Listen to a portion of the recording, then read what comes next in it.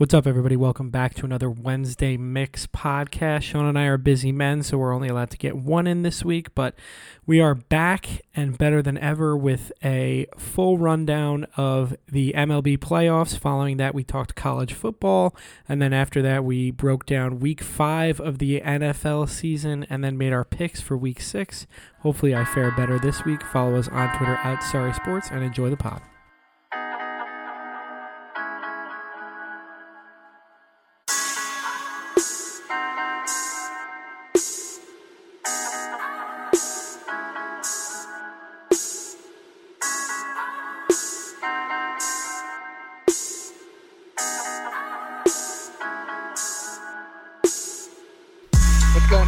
And welcome into episode 259 of the Sorry to Interrupt podcast. Tom, we're making this a theme. This is another Wednesday crossover. It's been hard to get the rundowns and the NFL Wednesdays in, but I feel like we're on a pretty good run with this. Hey, at least we're going every week now, and yeah, I think these couple of weeks have been on me, but hey, I mean, it's one pod's better than nothing. If somebody wants to pay us to do this full time, I'll put 2 out a day. For all I care, if you want to hear my voice that much. We're busy men. Yeah, we are. You a little bit more than me. I know our schedules conflict a bit, but I know you've been driving around. The wedding planning has begun for you, so I totally understand that there are higher priorities. But I do want to give a quick shout out to everybody that listened to last episode. I don't know why, but I got like 4 or 5 people telling me that how much they loved last week's episode. So I guess now the pressure's on, Tom. They like really the Brady joke.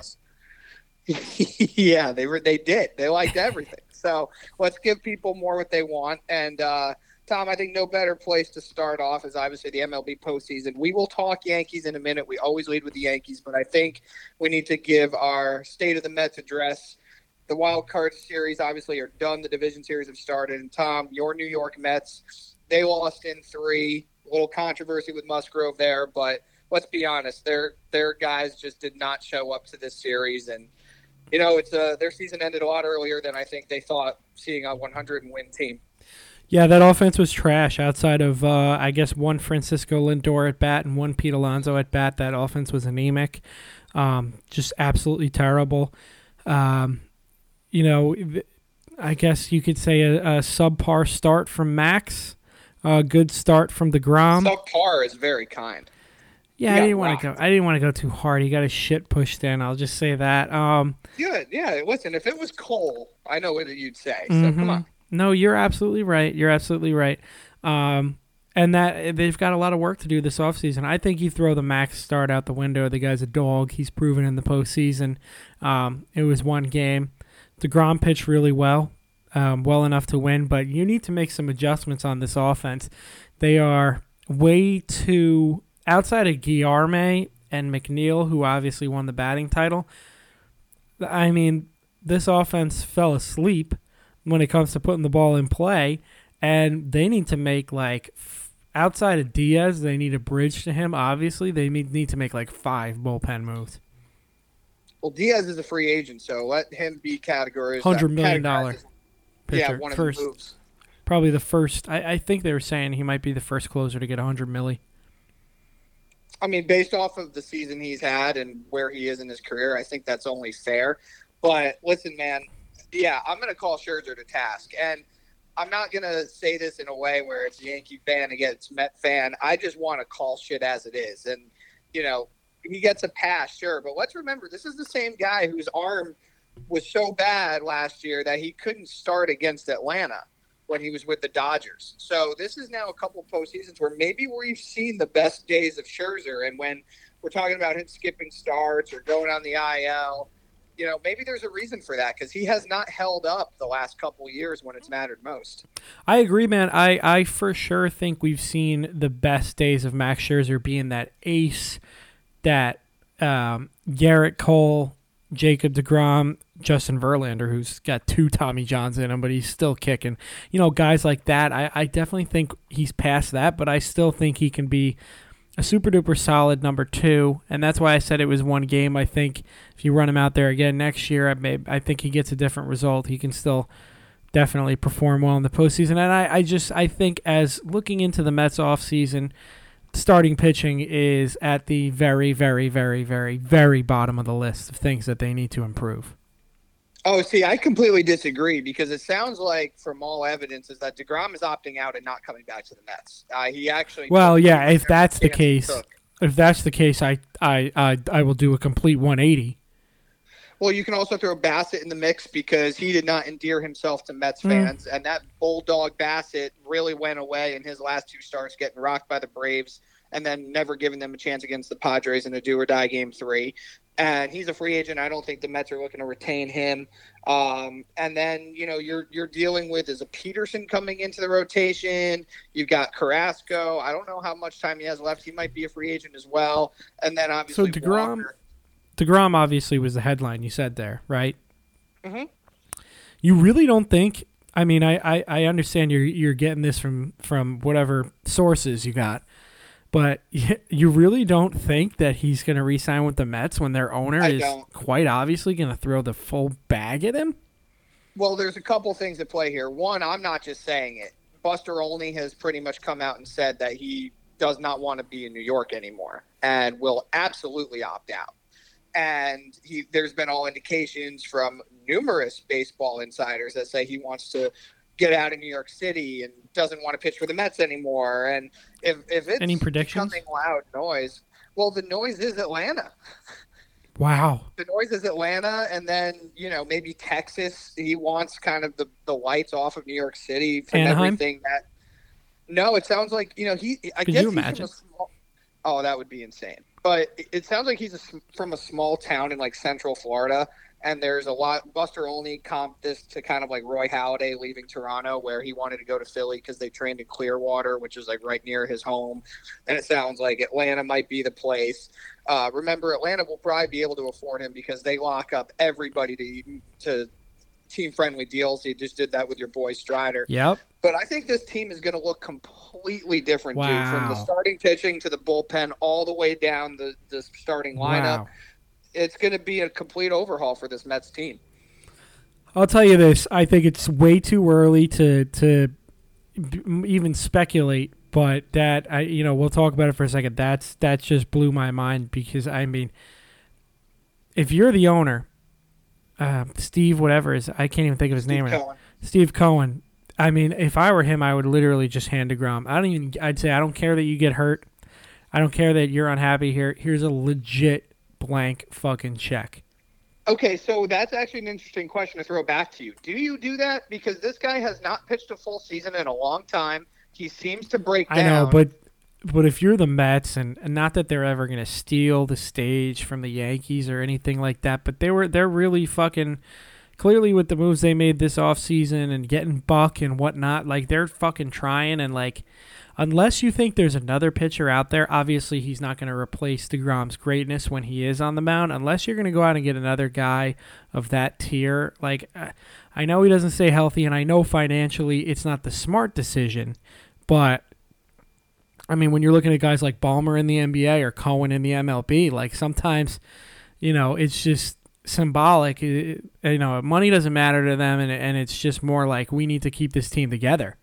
And if DeGrom says no to a blank check and he wants to be in a different situation on probably a better team if it's Atlanta, more power to him. Good for him. But, you got to at least throw everything, including the kitchen sink at him, in my opinion, as I'm a saddened Mets supporter right now. Yeah, I don't think that a blank check or offering him the world is going to matter. If DeGrom is set on leaving. Hey, we'll see, right? Yeah, we'll see. But getting back into the series, Scherzer, he deserves to be shit on. That was an awful first start. But you were totally right when you talked about the offense, man. It was anemic, and we saw that in the Braves series. We really saw it down the stretch. And I'm going to ask you this question. There was a lot of shit early in the year that the Yankees took for constantly resting guys. And it's not just the Yankees. We see it across MLB. The Mets were kind of the contrarian to that. They pretty much never rested guys like Alonso and Lindor and McNeil, and these guys played every day. And there's something to be said for that. But I wonder if you got the sense that those guys kind of wore down as the season went on. I totally agree. Thanks for pointing that out. Great point. I think adjustments will be made next year. Yeah, I agree with you. I also believe that When you look into this series, yeah, the Mets had 101 wins, and I understand their frustration of having to play in a wild card series, but the Padres only won 89. And I didn't think that the Mets were significantly outnumbered by a Padre team that didn't necessarily come into that series, clicking on all cylinders. Soto hasn't been Soto, but, you get that starting pitching from Darvish in game one. And then obviously Musgrove and the controversy around him. I'll just ask you, do you think there was anything going on there, or was it just simply he dominated and his ears looked like fucking, Michael Kay said, glazed donuts? No, I think they went through the proper checks. I think everything checks out there. I think he was fine. I mean, what else can you do but check the guy? If they didn't check him and they let it slide under the rug, I think you have a real controversy here. But, Buck feeling the balls and whatever, like, get the fuck out of here. I mean, the spin rate is kind of crazy. I will say that. I did see that, but I mean, I don't know. You know what? I really have to say, and he had a decent year, but you got to have more out of Pete. You do. I mean, listen, career wins above replacement 14.2, this year 4.4. Yeah. I know he had 40 home runs, but he's got to have and 131 RBIs, but there was a lot of those RBIs were empty. It was kind of an A-Rod season, if you ask me. You give a lot of disrespect to A-Rod, but you're right about some of those points. No, it's just I listen. A-Rod was a great player, but you can't tell me that a lot of those home runs, and I watched them and you watched them, didn't come in fucking 8-0 games. No, they did. For sure they did. But I think this also goes back to what we talked about post-trade deadline. I mean, their additions simply weren't enough, man. I mean, you had Darren Ruff and Vogelback getting legitimate at-bats. You call up Alvarez out of desperation. That's not what you want to do to a high-priced young player. Your bullpen is legit bleeding out, and your best addition is Michael Givens? Yeah. I know. Listen, man, they were not – I think that this is why baseball's so important to look at. Yeah, they had 101 wins. They had an unbelievable year. It was statistically one of the best years in Mets franchise history. But when you play in a division where you have the reigning world champs, you have to be better. And they did not make themselves better. And I feel like an idiot. I said it on the podcast last week before this series. I kept saying, and you agreed with me, that they were perfectly equipped for a wild card series when you can go Scherzer, DeGrom. But this is what happens. Well, you got to score some runs, though, right? You do. I mean, road teams, 3 of the 4 road teams in the wild card series ended up winning. How glad are we that as Yankee fans we didn't have to deal with that shit? Oh, it was so nice. It was so nice to just enjoy it. I love the 3 games. Me too. It's perfect because that's what baseball is, right? It's a bunch of 3-game series mostly throughout the year. Mm-hmm. Last thing I'll say about the Mets, I root for the team. I do not root for the fans. It felt so good to talk shit to Mets fans in my life. It really did because I was hearing about it all year, especially when the Yankees went on their slide in August. It felt so fucking good. It does, and it's really a catch-22. I try to educate. I got to deal with a bunch of Astros fans down here now, but I do try to educate some of them on like the dynamic between the Yankees and Mets. I'm like, listen, as a Yankee fan, I actually kind of would like to see the Mets be good. I don't care about what people say. It was like you can only root for one. Of course, we root for the Yankees, but wanting any modicum of Mets success comes at the expense of Met fans being just the most obnoxious group of fans in the world, and it's just not worth it.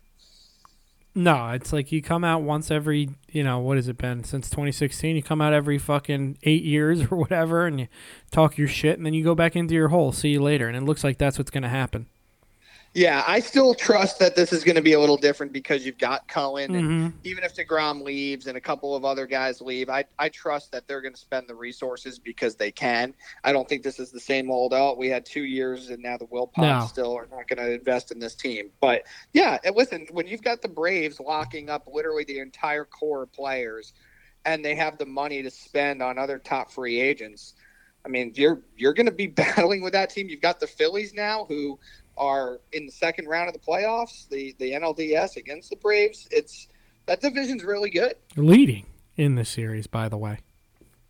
Yes, I know they're playing right now. The last time I checked, they were down 3-0 in the eighth. But we might as well just get into the division series, Tom. And we don't need to recap the wild card series since they're come and gone. But we did want to touch on the Mets. But we've got the Yankees. Well, let's be honest, man. Yesterday, it was really a workmanlike type win. They win 4-1. They get down early. I know some people were losing their shit when Cole gave up the home run. I continually Everybody say relax. He gives up a home run. One. Yeah, and solo shots will not kill you. It's the 3-run homers that kill you. No, and listen, let me tell you right now, Steven Kwan, I would fucking kill to have him on the Yankees. He is going to be a thorn in the side this entire series. That guy is a great fucking player. And if it wasn't for, a guy in Seattle and Julio and whatnot, he would win Rookie of the Year. What a great player. I really like him. But yeah, I mean, Cole, his last 9 starts, he gives up a solo shot. So the ball goes out of the park. That's fine, whatever. Because the Yankees are going to do, hopefully, what they do, and the very Yankee-esque win, you get a couple guys on base with a walk, and you win on the long ball. Yeah, that's exactly what happened. And yeah, the solo shots don't kill you. You deal with that. As we've talked about, the great pitchers give up a lot of solo home runs. With Cole, it's the unraveling that sometimes comes after the home run, which we almost saw in the third, right? And, the walk and then, the hit by pitch. But what you really saw were the little things in a game like this, dude, of why you could see the Yankees really targeted Bader for a postseason run. He cuts off that ball in left center on the double by Ramirez that easily would have scored the run if it was Aaron Hicks or maybe even Aaron Judge out there. Bader gets to it. And then you get the fielder's choice. Great play by Donaldson. And then Cole gets the huge strikeout. And I really felt like after that he was going to settle in, and he did. You get the home run by Bader. And I thought when Donaldson didn't run out of the box and got tagged out, I was like, oh, fucking here we go. By the way, let me just say this, and I didn't like the sign in the first place. I've always fucking hated Donaldson. I think he's an asshole. I mean, I understand the defensive metrics. I don't like him. I don't like him. No, I don't. I've never liked him either from his days with Toronto. But and then he's a lot like. I mean, he does have a better eye than Baez, but he's a lot like Baez, where when that bat speed went, it's just he's not a professional hitter. That's a really good comp. Yeah, he's not targeting up those fastballs. But you know what? Despite his really bad batting average and not great numbers this year, he's weirdly been super clutch. So that's, I think, why you have him. Yeah, a little saving grace. Trust him in spots. But IKF, he gets off to that terrible start, makes the error in the first, grounds into the double play, but he picks up Donaldson, hits the single, misplay by the right fielder, gets to third, and then Trevino with a really good piece of hitting, sac fly, and then by the way, great job catching. Rizzo, baby. Yeah, great job catching. I mean, this is the Yankees defense. Don't you get the sense, Tom, just watching one playoff game this year? It is so different than watching playoff games in the past. Absolutely. The only thing that concerns me is your favorite thing, the IKF, where it's seemingly, not a complete routine ground ball, but a play he should make that he just doesn't. Yeah, I don't trust him. I have a bad feeling he's going to make an error that costs them. He almost made another one later in the game that Rizzo dug out. Yep. But you get the home run by Rizzo. You get 6 1/3 dominant innings by Cole. And I do want to point this out. He was bullying them, as Rizzo said, like literally bullying them. Yeah, and his breaking ball was the best I've seen it in a really long time. This team, they were like, over the last 10 years, when baseball went strikeout home run, they were historically. This team does not strike out, and he struck out 8. Yeah, but that's the thing, right? I mean, they don't strike out, but they also don't face a lot of great pitching in that division. Oh, yeah. But no doubt. This was the last point I wanted to make. Aaron Boone, we've talked about him chapter and verse in his time as a Yankee manager. I say that he's not as bad of a manager as people make it out to be because they are so analytically driven and they've had so many, opportunities to make moves that are already preordained heading into games. This is going to be, Tom, I think, where we really see how good of a bullpen manager Boone is and if he wins or loses games. And the reason being is this. They're going closer by committee. They're going relievers by matchups. And I thought last night he did a brilliant job. Cole, Loved it. he gives them the batter in the 7th. He gets the out, then gives up the hit. You go Loizaga, then you go Peralta, double plays induced by both of them, and then you let Holmes, I who, let's love be that. honest, man, I not was been gonna say great it. this year. Well, not been great the second half. Right. But I love that because he's coming off of a shoulder, and I think I don't know, it was Vasgersian announcing? No, it was I don't know. No, it was Costas and Darling. Yeah, kind of boring. I almost fell asleep like 30 times. But aside from that, they mentioned that he hadn't pitched in like a week and a half, 2 weeks, and I was like, I love that Boone's getting him in here and letting him get his feet wet. And he did it with with 1 out too. And I felt like he put him in a position where he could come in and, he hit the first batter, but it wasn't going to be like, oh shit, now we're on the edge of our seats. Yeah, no, the only thing I am a little concerned about is that Stanton just didn't seem to be getting around on that fastball, and I forgot the pitcher, Clase, is that the pitcher's name? Well, Quantrill started. No, sorry, Quantrill. Clase is the closer. Yeah, I got them confused there. Sorry, boys. Hopefully that's not bulletin board material for them. No, I'll let you slide on that one. He just isn't getting around on and the guy doesn't throw that hard. I'm a little concerned about that, but it's only one game. I'd be concerned if I didn't see him turn around a 99-mile-an-hour fastball in Texas. Okay. And let's be honest, Judge didn't look great at the plate yesterday either. No. The Yankees' offense didn't look great overall. I mean, Bader hit 1 out and Rizzo hit 1 out, and other than that, it was the small ball for the other run.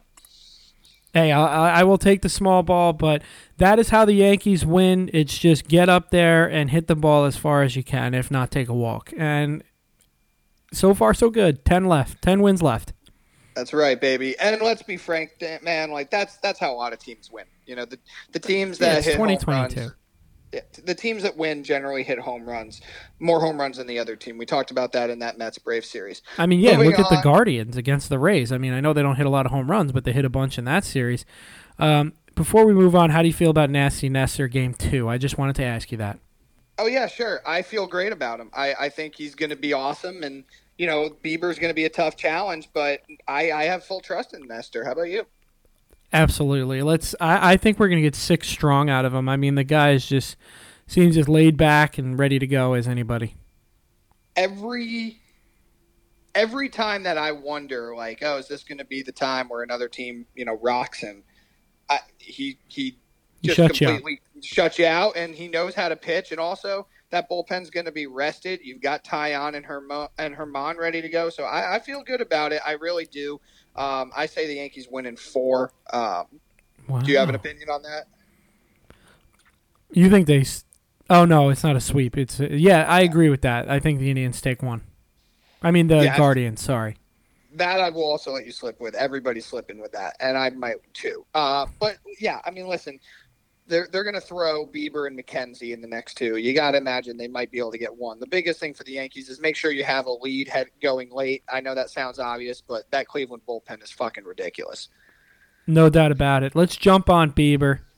The guy's had an up and down year, and he's the type of pitcher that the Yankees can hit. They have hit. Yeah, absolutely. I mean, he doesn't throw very hard. He's just and if he's not spotting things, then they're gonna hit him. McKenzie's been nasty this year, so let's get that second win, put their backs against the wall, and then get the win in game 4. Yep, the Bronx sounded electric last night too. Would have loved to have gone. It looked a lot of fun. Maybe you can get ALCS tickets. Let's just make sure the Yankees. My cousin tried, and I told him he was stupid for it, and now I'm kicking myself. You know what? I don't want to. I don't want to be cold. It's the same thing as somebody's like, "You want to go to the Jets game?" I'm like, "I don't go to the Jets games after Halloween, my friend." Don't forget the last time the Yankees had a division series, Game 1. You and I were at the game a couple of years ago. You and I were there. That was a miserable time in my life, but you cheered me up, and we got through it. And I think we won. Yeah, they beat the Twins. I know you weren't doing great, but listen, I had to experience the game with you. And look at you now. By the way, I don't want to get too ahead of ourselves, but I will extend to you the guest room that I'm sitting in right now if there is a parade. I'm just saying. Fingers crossed. Oh, baby. Okay, let's cross that bridge when we get there. That would be a great reason to get up there. Astros beat the Mariners in classic Astros fashion. They're getting pummeled. Unbelievable. Verlander goes 4 innings, gives up 6 runs, and you're thinking Seattle is picking up momentum from where it left off in that crazy Game 2 against Toronto. By the way, great to see the Blue Jays go home. Fuck them. But also fuck the Astros. Of course they won this game. Yordan Alvarez with a walk-off 3-run bomb. And to me, I think that was the series, dude. I don't know how you feel. No doubt about it. It kind of had a reflection to me of I thought the Mariners, if they won this game, they really had a chance. Not that I wanted to face either of these teams, but given our history, recent history with the Astros, I'd prefer the Mariners. Made me feel like a lot of the Golden State series where J.R. Smith forgot to call timeout or whatever he did. And It was like, that was the game. If you have any chance, that was the game. And that's felt a lot this way. And I think the Astros are probably, maybe they lose a game, but I'm feeling a sweep. Yeah, I'm right there with you, man. I really am. It just it's funny because, again, I'm down here, and it was a day game. It started at 3:35 Central Time, so I'm at work until 9. And I'm teaching a Group X class, and I was talking shit with one of my friends who was getting his own workout in as they were down. I think it was in the 6th or 7th by 6 runs or 5 runs, whatever the hell it was. And I was like, oh, this is great. I don't want to talk too much shit because the Yankees haven't played yet, but, it would be great if Verlander lost. And I finish up, and I'm heading over to him, and he's like, dude, Yordan walked it off. I was like, what? He's like, Yordan walked it off. I was like, you absolute motherfucker. It's unbelievable. I mean, we're destined. We're destined for it. But you know what? That's fine. That's how I want to win anyways. We got to kill the demons. You got to. Hey, they did it against Anaheim in 2009. Remember, they had a really bad postseason history with them. Could almost also never beat them in the regular season either. So, hey, it seems like that's how it's going to have to go. No doubt about it. Dodgers beat the Padres 5-3. How do we see this one going? I think the Dodgers are going to take it. Yeah, me too. I'm trying to pull up the score right now. I know it was tied. We still have a tie game. By the way, Atlanta beat Philly. I know we'll talk about that in a minute. But, yes, Dodgers-Padres tied, top 6, 3-3. Trey Turner already has 2 home runs in this series. Kershaw, this might be the matchup he loses against Darvish, but I still like the Dodgers. Yeah, no doubt. The Dodgers are just better across the board. Phillies, they're looking like they're going to go 1-1 with the Braves. Last time I checked, they were still down 3-0. Shocked that they're here, but you know what? Bryce Harper is back. This team, all their big hitters are hitting, and their bullpen looks a lot better than it did at the beginning of the year. That was an unbelievable win they had in St. Louis on Friday in Game 1. You think Pujols is done? Well, he said he's retiring, and yeah, I think so. I mean, he got to 700. I think he's done. Yeah. What about Yachty? I don't know if he said he is or if his future's still undecided. I think him and Wainwright are still, they're not 100% sure about their futures. Okay. What do you think? I think the Braves win this series. Yeah, me too. Wright pitched tonight. I think this goes 5, by the way. Okay. I don't know the status on Strider, and that's my only caveat. That's why. Yeah, that's my only caveat. So I'll agree with you. Let's say the Braves come back to Atlanta and win in Game 5. God, imagine it's one of those things where, like, your young pitcher gets injured and then you have him as, like, your closer, your pseudo-closer. Ugh, God, Strider. Dude, it would be – I'll tell you one thing about the Braves. Like, look at what they've done even since the regular season ended. They brought back Morton. Well, Morton said, I want to come back, and they gave him the extension through next year, and then they give Strider the 6-year extension. It's just like, you've got to be shitting me, man. Yeah, and they signed Harris, who is, like, my favorite position player now in the middle of the season, too, by the way. Yeah. Oh, and they also did that with Austin Riley.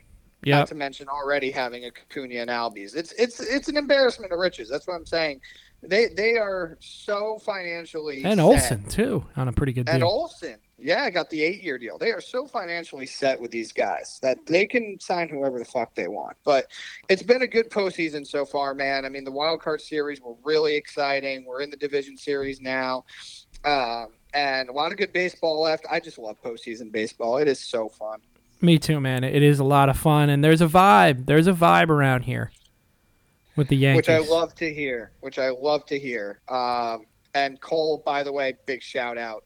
Slade, at least for now, everybody can shut the fuck up. Thank God, man. I was really happy to see that. And if you're going to bitch about the solo home run, then go fuck yourself. How about that? I mean, you demand, and we've talked about this, right? It's like some fans are still like, well, I need to see him do it against the Astros or Braves. And I'm like, honestly, like, you guys are the worst. Like, the regular season, you can't shit on him for a bad start in July and then say that, well, you know, he was supposed to do that against Cleveland. It's the fucking playoffs. You do it against whoever you're playing. Like, come on. Yeah. But, you know, these are the same people that hate Stanton and hate a lot of pretty much anybody the Yankees bring in, and they're miserable fans. Any more baseball points? You want to get down to week 6 of college football? Now let's talk some ball. All right. We got a lot to recap, so we'll go relatively quick. We do have some new rankings, Tom. Georgia moved into 1 with a 42-10 game against Auburn. I remember asking you last week if that was a get-right game. You were 100% right. Good call by you. Ohio State moves to number 2. They also had no problem with Michigan State 49-20. But the Bama game I think we need to spend a minute on. They held on to beat A&M 24-20. Bryce Young did not play in this game. Jalen Milroe did. I don't know how much of this you caught, if at all. But I'm feeling very nervous about Alabama this coming week, but I'm glad they got the win. Oh, I would be. I mean, Tennessee's quarterback looks really good. Yeah. Oh, Hooker. Yeah, he's in conversation for the Heisman. There's no doubt about it. Yeah, I would be worried too. I mean, to let Texas A&M, they've lost 2 games already this year, mm-hmm. and including they lost to what was the name of that? Appalachian State, right? Yeah, good memory, and they also lost to Arkansas, which has not aged well. To lose to those 2 teams and to let them put up 20 on you guys, I'd be super worried about the defense. First of all, for me, I think Ohio State should be number 1 in the country. I think honestly they're the team to beat. Alabama, I would be worried, and I gotta be honest. I mean, I haven't looked at their schedule, but I think Alabama slips up. I mean, this coming week is, I think, the real opportunity. Then it's Mississippi State, who also is no cakewalk. But I do believe that Bryce Young will be back this week. That seems to be the talk, which would go a long way. Milroe, really nice game manager, but he's not ready to, I don't think, go into Tennessee and win that game. No, I mean, but then again, like we could be talking about a completely different thing here if Saban can go into Tennessee and, you know, just straight up roll this team 24-3 or something. It was number 6 in the country, and rightfully so. No doubt about it. Next game, Michigan beat Indiana. They stay undefeated. Tennessee, LSU lost at number 25 real quick, 40-13. My Trojans. My maybe Trojans. I haven't looked recently. I got a wedding to pay for, so I haven't taken that class yet, but it's coming. Number 7 beats Washington State pretty easily. Oklahoma State, I mean, Texas Tech can put up some points, huh? They can, and Texas Tech really wanted to play the role of upset, and they were close. This game came really close. I mean, they got off to a hot start when I checked that game. The thing that I see that's different about Oklahoma State this year is Sanders, the quarterback. He's not making those mistakes that he's made the last few years that have cost them games. Oh, yeah. Absolutely. Oklahoma State, I mean, they have a pretty stout defense, especially for a Big 12 team. They've been really good for a few years on defense in terms of that in that conference. But, yeah, Sanders to me is the X factor. He's always put up good numbers, but you know he's capable of making that 1 or 2 really bad decisions. But so far this year, he is the Daniel Jones, as we like to call it. The Daniel Jones. Hey, listen, that Daniel Jones has 2 in 5 games this year. So that's true. Saquon Barkley, best quarterback in football. Stop that. Ole Miss beat Vandy 52-28. We keep that in there because Ole Miss is in the top 10 in a stacked SEC. UCLA beat Utah. This was a fun game. I checked this out. I was disappointed in this game. I know Utah lost early to Florida, but I thought if they won this game decidedly, I thought they might have been able to sneak into the college football playoff, but it seems like they're all but done now with 2 losses. Yeah, they are, but this was going on at the same time as the Texas Tech Oklahoma State game. So it was like a really fun back and forth there. But UCLA, the reason I was kind of rooting for them is I would have loved nothing more than that for that UCLA USC game to have that major implications as to maybe see who's going to stay alive in the college football playoff and maybe win the whole Pac-12. Yeah, no doubt about it. I think USC is going to fucking roll them. Oregon beats Arizona. Don't care, but they are ranked. Big game here. Big game. Sorry to Will Smith. TCU beats Kansas. I thought Kansas honestly was going to get blown out. They kept it close. They lost their quarterback. Well, I don't know because I was looking at reports on this. As you, Will's a big Kansas fan now, so I was keeping track, and somebody reported that the quarterback's out for the year, but apparently the quarterback himself refuted that report. All right. Well, hey, maybe. Let's wait. Let's wait for more news to come out. It's his body. It's his body, and listen, he didn't finish this game though. I wonder if the game would have been all different. They only lost by 7, but TCU's the real deal, man. They are a fucking good team. Yeah. No, and I mean, I'd have to look at TCU's schedule, but maybe they have a chance if they run it. If they run the table. Oh, I think they have a chance. They absolutely do. Because now you see the way that this Big 12 is forming, and if they run the table in that conference, yeah, they will have done the job. Because this next game, I'm only putting in, not only because they went to number 22, but Texas beat Oklahoma 49-0 in the most lopsided win in that rivalry. And, dude, I just cannot believe the fall from grace, A, that Oklahoma's having, and B, what a difference Quinn Ewers makes. I mean, he literally could make any throw on that field that he wanted. Yeah, it doesn't make sense to me, dude. And yeah, Quinn Ewers, I mean, it's gonna be super interesting next year with the Manning kid going down there. I don't think he's gonna start. I don't know if he redshirts or maybe he's already in the transfer portal. No, I think Arch is going to redshirt. That seems to be the plan. But yeah, that was 49-0. I mean, my God, it was 28-0 at the half. And then I just got to put this game in because JMU is at number 25. This is their first year in FBS, and it's only their 6th game, and they're in the top 25. I just think that's fucking awesome. That coach better get promoted to another school. Oklahoma might be eyeing him. Wouldn't blame him at all. I mean, shit. By the way, NFL, let's stop hiring college coaches, by the way. Oh, yeah, we'll talk about that. They need they probably should make that a mandate right now. But yeah, anyway, that is the Week 6 this rundown. Week, by the way, is fucking huge. Week 7, my God. We got 2 big games. Yeah, so let's talk about them. What are the 2 that are really standing out? 3 realistically, Sean. I'll tell you 3 that stand out to me. I would have cared about the Utah-USC game, but the Utah lost last week. We got Michigan at Penn State. That game's huge because Penn State's still undefeated, if I'm not mistaken. So that's going to have major implications because if Michigan can sneak by in this one, then they're going to have a big matchup with Ohio State, and that's kind of going to determine the Big Ten there. Last year, Michigan won that for the first time ever. Finally, Harbaugh got over the top. The second one is obviously Alabama going to Tennessee. Your boy Young should be back, like you said, but Tennessee's kind of a wagon this year, so that's going to be probably the biggest test for Alabama this year until they face. Do they face Georgia? They must. They only would if it's in the SEC championship. Okay. And then my biggest game, in my opinion, of the week, because I think this game all but decides the Pac-12. We talked about it, and I just looked at their schedule, and you have it on here, is Oklahoma State at TCU. That game, I might have to sit on the couch and watch the whole game. It's going to be quite the game up in Dallas-Fort Worth area where TCU is. Yeah. You making the trip? No. But I'm actually, no shit, dude. So I'm actually going to the Texas game again this week. But a different group of friends got the tickets. So wow. It was no T-shirts, buddy. No T-shirts, no hats. I'm playing in the white tee again. And do not put those horns up either. I don't care. Do not put those horns up. You didn't earn those horns. I didn't earn those horns. No, but I'm very happy. It's an 11 a.m. kickoff. They're playing Iowa State, and because the Bama game's at 2:30 here, so I want to finish up that game. I hope Texas is killing them so I can get out maybe around sometime through the fourth quarter and drive home. Beat the traffic. Be ready for kickoff.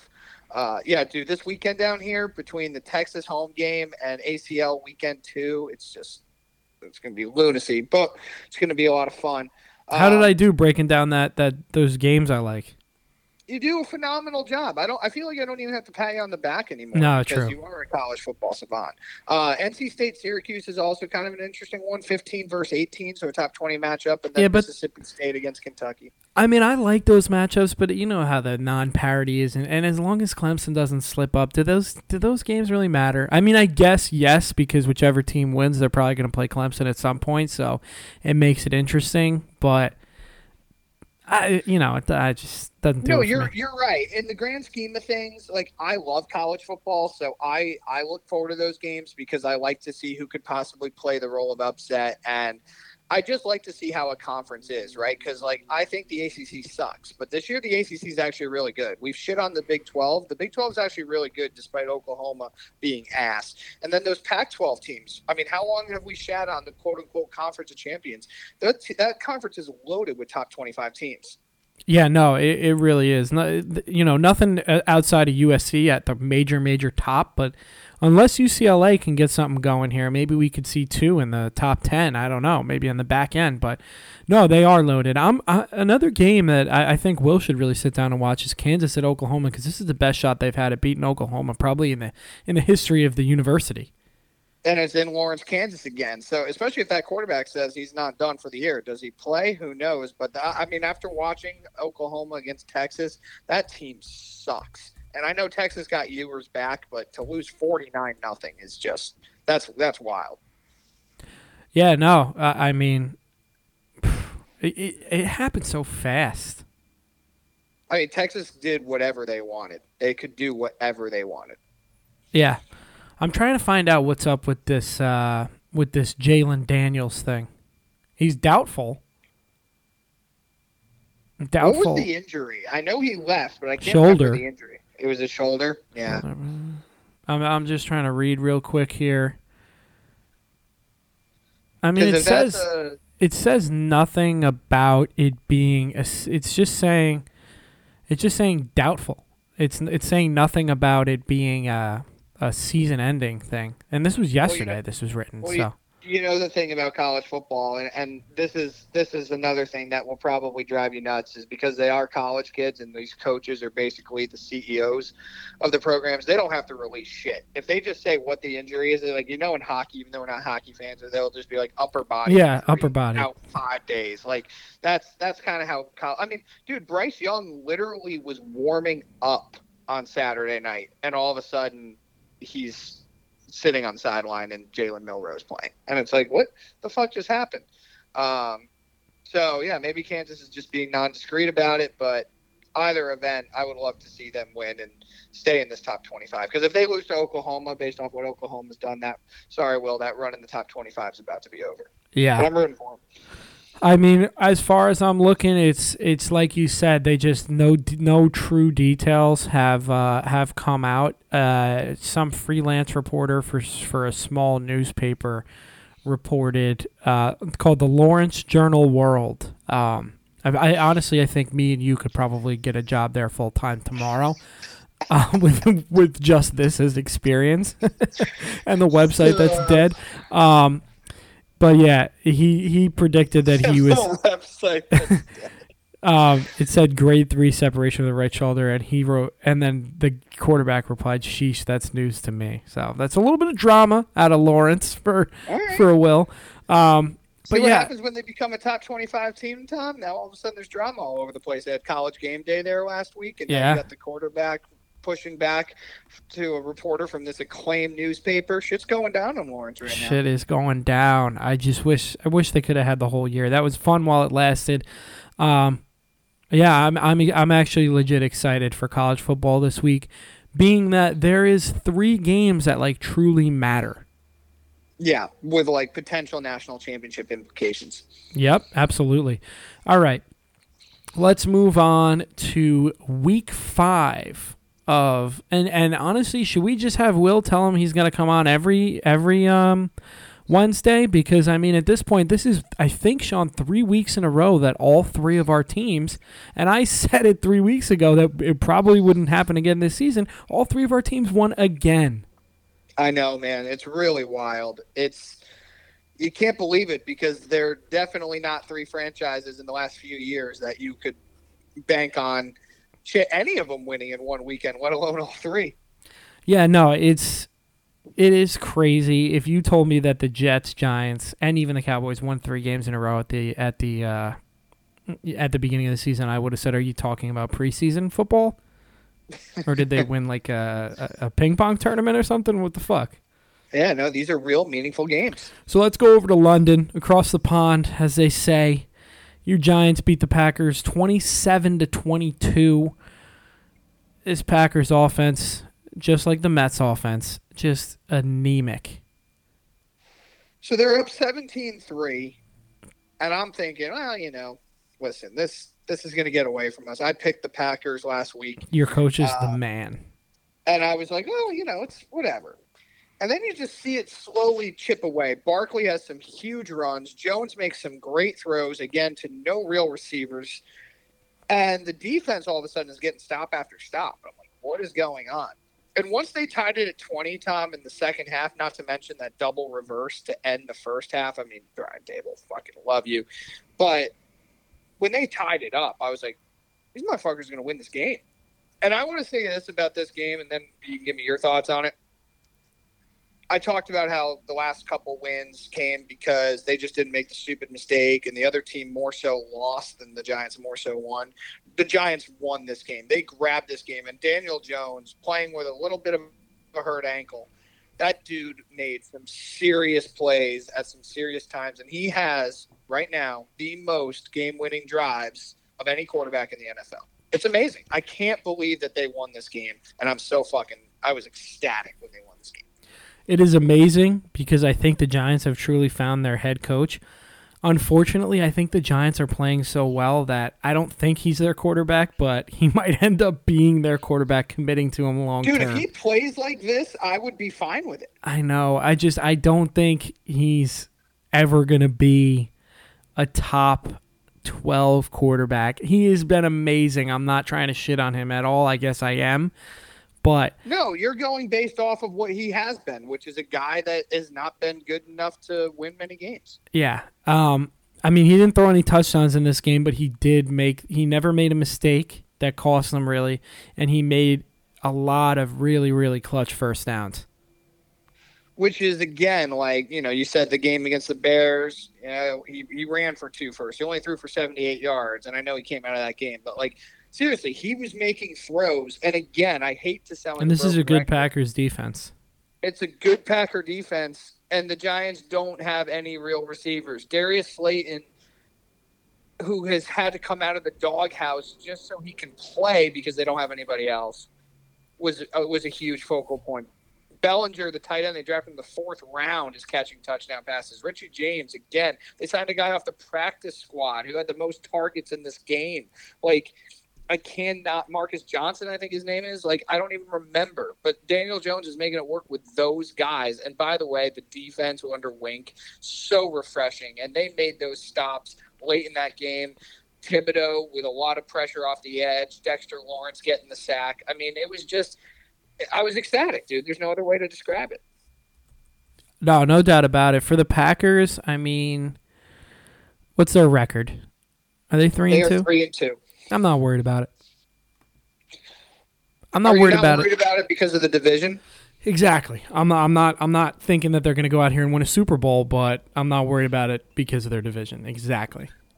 So when Will came on and I gave him a lot of shit for saying they're in a lot of trouble, I said relative to what? Winning the division or maybe Super Bowl champs? You're still saying that when push comes to shove, you would take them to figure shit out enough to – I know we all picked the Vikings to win the division, but based off what the Vikings have done, the Packers have as good a shot as anybody, right? Yeah, exactly. I think they're going to do just enough to get there. And I think Rodgers is going to figure out a little bit more with this offense, whether it be getting the running backs even more involved, which is really what they should do because they're their 2 best players, or The problem with this offense is that they don't have any guys that create any semblance of separation. And I mean, Rodgers is probably one of the most precise quarterbacks ever. But I mean, if the guy can't get open even a hair, I don't give a fuck how precise you are. The ball's still getting knocked down. Yeah, it is. And also on top of that is when they are getting separation, guys like Dobbs or Watkins are not holding onto the ball. Right. I mean, when his most trusted guy is Randall Cobb at this stage of his career, that's not an ideal situation. No doubt about it. Lazard needs to step up big time because he's on my bench in fantasy, and I need to sell high because I'm in a world of trouble. Questionable play calls by LaFleur as well. Yeah, no, I know. A lot of coaches that we had confidence in are not doing too well this year, but a guy that is my guy. Yeah, your guy might be the coach of the year at this fucking point. For real though, not even a joke. I know. A guy that has been coming up roses recently, Saleh. The Jets win 40-17 this game. The scoring was a lot higher than it should have been just because Teddy B got knocked out and Tua didn't play. But I'll tell you what, I don't give a shit who was playing quarterback. The way that Jets defense was playing and the way that offense was rolling, I think the Jets could have beat any of the Dolphins quarterbacks. I think they would have beat Teddy. Oh, I don't doubt that. And I hate when people do this. It's like, if you want to say it about teams like the Bills or the Chiefs and like, oh, they beat a third string quarterback by 40 points, whatever, that's fine. This is the New York Jets. Like, do not shit on a team that is just trying to learn how to win and say that it wasn't impressive because they beat a third stringer. Like, this team, I need to ask you, were you more impressed with the offense or the defense on Sunday? Or equally? I think I was more impressed with the offense just because of the fact that you still are playing a third-string quarterback. I know you just said all that. Defense looked great, but it's like we're going up against a pretty fucking good defense here. We put up 40 on them. Our running backs looked excellent. Zach Wilson looked like he had command of the game. I was just so impressed with this game overall. I was too. Because it's like, you know what? The third-string quarterback is in, but like we still got to score points in order to beat him. Yeah, and this is a game where if you don't win or you barely win, you say, well, how good are we? I mean, we couldn't even beat a guy that wasn't expected to play. But I was floored with Breece Hall. This was the first game where Finally, I was like, he woke okay, up. I see what you've got. And also Sauce Gardner with his first interception. There's going to be a lot more where that came from. Yeah, and a lot of chippiness, too. I mean, you got Michael Carter doing the Jalen Waddle, and you got Sauce throwing up the Tyreek Hill peace sign. Little fuck you to Tyreek Hill. Taxes my ass, you piece of shit. You know what? It had to feel great as a Jet fan, knowing how much he has slandered your franchise and been like, it was never close. I didn't want to go there. And then you just kill him, regardless of what situation. I mean, fucking, what's his face? Quentin Williams stiff-armed the shit out of him. That was awesome. Yeah, love it. All right. I mean, I don't think we could be. If we could just stop the season right now, I think me, you, and Will would be very happy men. Oh, for sure. All right, let's move on to the Thursday night game. The Broncos. I would love to skip it, and I would love to have the couple of hours back that I watched this fucking game, Sean, because the Broncos have been, I think, 3 out of the 5 weeks so far they've been on primetime, so it's like the only game to watch. Well, I hope you're excited for Monday night this week because they're on it again. But first of all, nobody likes Russell Wilson. That's one. No. He's fucking annoying. So why are you putting him on primetime? And can't we flex these? You have a philosophy about him. I do, but I mean to break down the game, I'm not even going to give any credit to the Colts. I don't think there was a touchdown scored in this game. No. So what kind of credit can I give him? And it's just like, if I put a gun to your head, you guys legit still couldn't score a touchdown. That's how fucking bad this is. And yeah, my philosophy about Russell Wilson is that, I mean, I think, truly, honestly, I think he got a lobotomy. It is my only answer for how quick his fall from grace was. You could tell me that he's trying to become a pocket passer and not rush. And he's not that accurate because in Seattle it was all impromptu and him and Lockett and him and Metcalf making plays. Fine. But, like, for him to be this bad, you mean to tell me he did that on every single play of every single Seattle game for 4 years or whatever, and that's the reason why? No, this guy was still accurate. He could still sling it from inside the pocket a little bit. If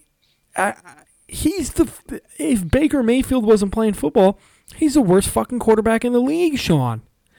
No, he's awful. This isn't. I literally, and I understand it. Like, fucking Joe Montana ended his career on the Chiefs, and Peyton Manning was throwing ducks all over the yard. But like, that was over years and years, and they were so much older. Like, this is like unheard of shit. Well, Joe Montana took the Chiefs to an AFC Championship game, and Peyton Manning won a Super Bowl. Won a Super Bowl, went to another, and had some of the most prolific offensive years in the history of the quarterback when he was in Denver. So what we're seeing now is literally not equatable to anything with the pedigree of a Russell Wilson. And we got to talk about this time. He has not been good since the first half of 2020, and that was 2 years ago when nobody was in the stands, and I was still living up near you. So that's been a long time. And I know last year he came back from the thumb injury, but he should never have come back when he did. So I am going to blame some of that play, obviously, on his thumb, but also on the fact that he had too much of an ego. And I think we're starting to see another thing about Russell Wilson. His teammates don't like him. The teammates in Seattle didn't like him. It doesn't appear that he has a lot of love from within that locker room in Denver. You saw Hamler just throw up his hands in disgust when Wilson missed a wide open, what would have been game-winning touchdown, where he was just like staring down another receiver and missed the throw. As for the Colts, they're horrendous. I don't even want to spend a minute on them. They suck ass. But yeah, Russell Wilson, I mean, Tom, we are literally watching what could be, and I know I said it last week, and I'm going to say it again. We are watching potentially the unfolding of the worst trade / signing of an extension of a team ever made to a former superstar. He has been that bad. Yeah. Give me Daniel Jones over him right now, honestly. Not even close, my dude. Not even close. You're absolutely right. Yeah. Give me Cooper Rush. Give me Zach Wilson. Give me all of them. Give me every quarterback, like I said, give me every quarterback in the NFL right now except for Baker Mayfield. But yeah, enjoy 5 years of that. But you said something there where you said his teammates don't like him. I don't think that's the right word. That's my other thing I'll say. I will say his teammates don't respect him. Okay, well, that's even stronger. You can not like somebody but respect them. Exactly. He doesn't respect them. Yeah. I mean, I'm sure there's a lot of guys. On Green Bay that don't like Aaron Rodgers, think he's annoying, whatever, but they respect him. Nobody on this team even fucking respects Russell Wilson, and I think he lost the locker room in Seattle too. I think you're 100% right. Look at the love that they give for Geno Smith. Geno Smith, I mean, send him back to the Jets. At this point, he looks fucking great. But yeah, no, his locker room, he definitely earned the respect of that locker room, and I just think people. I mean, dude, I watched the press conference. They put it on John Boy Media where you probably saw this, right? Where I mean, your team is just in the toilet trash, and he still goes with the Broncos Nation Let's Ride thing after it. And it's like, oh, he can't help himself, dude. It's just like, I mean, he needs at this point. You should start taking PR advice from Bryson DeChambeau. That's how bad you are. Let me be your really PR awful. Caddy at this point, Russell Wilson. I don't know if it's the fame with Sierra or whatever. But it's literally the only way I could put it is it's so cringeworthy. It's disgusting. It makes my skin crawl. It honestly is. So imagine what his teammates think of him, right? Like, I mean, we all had kids like that in high school where, like, on your football team or on whatever team we are, where you're just like, shut the fuck up, dude. But, like, this guy is like he's married. What does Ciara see in him? I mean, I get it. He's a little bit more stable than Future. Don't get me wrong. I mean, Future, that's he's a bad motherfucker. I mean, I'm not trying to say anything disrespectful. I don't want any trouble. He'd agree with you. Yeah, no doubt about it. I mean, that guy didn't want to settle down. I get it. I totally get it. She wanted something a little more stable, but this guy's a cornball. Is he more stable? Because he seems like he has 10 personalities. Like, you know that movie Split? That's Yeah, like Russell but he Wilson. has Like, he 10 has 10 personalities and different all of them suck.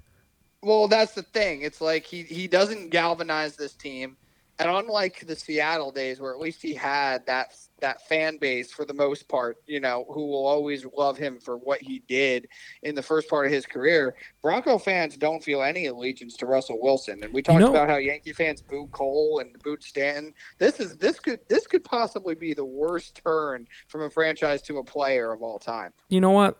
I don't think we've heard any of his quotes on it yet. So I'm going to extend an invite to somebody who always seems to be honest in themselves, even if they're in the media. Marshawn Lynch, you are welcome on this podcast to talk Russell Wilson anytime. I really want to hear what anybody above anyone else in the world has to say about Russell Wilson from Marshawn Lynch. First of all, if we get Marshawn Lynch, you might have to quit your job, and I might quit mine because we would have blown up at that point. But could you? What if there's anybody that would truly be honest about about Russell Wilson? It's him, because the rest of these players really have, but I've never heard what he has to say about it. Richard Sherman on the Thursday night game went up on him a lot in the post game because he's working for a Prime now. Yeah, he was at the Sherman's desk, got a lot to say about a lot of people. He's but you know what? They won a Super Bowl together. They went to another one together, and I think that there is that brotherhood within the NFL fraternity, and you don't hear former teammates who have had success with certain guys talk like that about somebody. You just don't. So, in the controversy of the Golden Tate Russell Wilson thing, whose side do you take now? Oh, I mean, you got to take Golden Tate's. Oh, wow, Sean. I'm sorry. Like, the track record right now has been built up. Russell Wilson, I always thought he was great, but I never played on his team. I'm not a fan of the team he ever played for. I respected him as a third-round draft pick that did that. But apparently he's been a pariah. Our teammates don't respect him, as you said, more so than don't like him. You're taking the home record, Golden Tate, over Russell Wilson.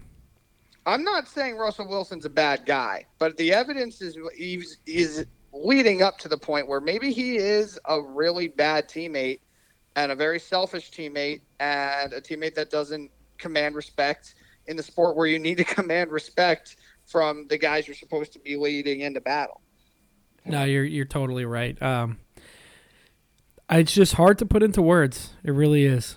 Seems like a spiritual guy, good with Sierra, great, not a shred of evidence with anything really bad in the grand scheme of things. But in terms of the sport, in terms of what he's done for his teammates and the teams he's played for of late, not good. Not good at all. On to the next game. Patriots beat the Lions 29-0. This is a Bill Belichick type team right here. I mean, really good defense and two great running backs. I don't know if the Patriots are any good, but I mean, to shut down the Lions, honestly, I know it's weird to say to shut down Will Smith's Detroit Lions, but I mean, they were averaging like 40 points a game, and they threw up a donut, which is huge in the NFL. I think Belichick likes coaching this team. I do too. Underrated. I don't think he gives a shit who plays quarterback. Brian Hoyer, fucking whatever this guy's name is. What is it, Bolt or Zag? Zappy. I knew it was something to do with electricity. I mean, Mac Jones, he doesn't give a shit. I mean, he's just going to stick the ball in the chest of Rashawn Stevenson and Harris and let the defense get after it. Yeah, this team does seem like they're finding themselves a little bit. Even with that loss in Green Bay, they had that game. I don't know if they make the playoffs. I guess it's kind of wide open in the AFC, but they are definitely, at the end of the year, going to play the upset to somebody else. I'm telling you that. They're not going to be – they're going to be the team that nobody really wants to play as the season goes on. Moving on to the next game. Go ahead and shit on me. Fucking Staley. Well, I mean, listen, I'm watching the red zone. I'm basking in my Giants glory. And I'm watching Brandon Staley with a 2-point lead and a minute and 15 seconds left, go for fourth down, 4th and 2 on his own 46, and not get it. And Jacoby Brissett is quarterbacking the other team. And I'm sitting here, I'm saying, I really hope you lose. And not only lose, I hope you lose and you're not allowed on the flight back to LA. Because I'm really going to detest him. This is not analytics. This is not new age coaching. I mean, Keenan Allen, who was out for this game, I was literally watching at home, tweeted out, WTF are we doing in live time? I mean, of course you punt that ball. You put the ball on the 10-yard line, whatever, and you say, here, Jacoby Brissett, go 90 yards to beat us. And the only reason they won was not because they stopped Cleveland. Cleveland got the spot that they wanted with a kicker who has been awesome so far this year, who just yanked a 54-yarder. If he makes that kick and they lose, oh, my God. And I'm telling you, that's what I said before. Now, listen, I picked the Raiders, so I look like a jackass. But it doesn't matter how much talent this Chargers team has. That coach will weigh them down and lose them games. And he should have lost one on Sunday. No doubt about it. That's one that even with a win, it doesn't really feel like a win, and it's going to be tough to come back from with the locker room and whatnot, especially when you got your best wide receiver tweeting out, what the fuck are we doing? It's just, I don't know, man. I thought he was going to learn. Everybody was telling me how smart he was. I was wrong. It's only smart if it constantly works, but when it doesn't, but it's also like costing team games. It's also like, listen, last year you can almost justify it because he literally went for it like every time. Now it's like he fucking flip-flops, and it's like, okay, if you want to play the analytics game, fine, but the only way the analytics game works is if you stick to the fucking script. Same thing with the Broncos head coach. You got to do it. If you're going to be an analytics guy, that means like it plays out over the season, which means you have to do it every time. You can't go analytics and then go against the analytics here. Like, you have to do it every time in order for it to play out. That's what averages and analytics are. In case Staley doesn't understand numbers, I could give him a bit of an education. I'm not like the best at math, but I can figure out the basic law of averages. Well, on top of that, too, is what is it then? Why are these not working? Because then I can question your play calling, too. If you consistently don't convert, then you're clearly not calling up good plays. And there's a difference between using analytics as a tool and using it as a crutch. Yes, I was just going to say, man, it's become a cop-out. I mean, we talked about Harbaugh the week before, right? Like, it's you can't just say, well, the analytics say. We've been talking about this in baseball for years. Okay, well, the analytics say this based off this, and this. Well, if you're not plugging in good plays and you're going up against a defense that's trying to make a stop, then you're not necessarily putting the whole equation in. Analytics for me right now, bro, stands for unpreparedness. You're not prepared for this situation because it's like, I'll give you one of like the most historic plays in football history, and that goes back to Seattle in the Super Bowl.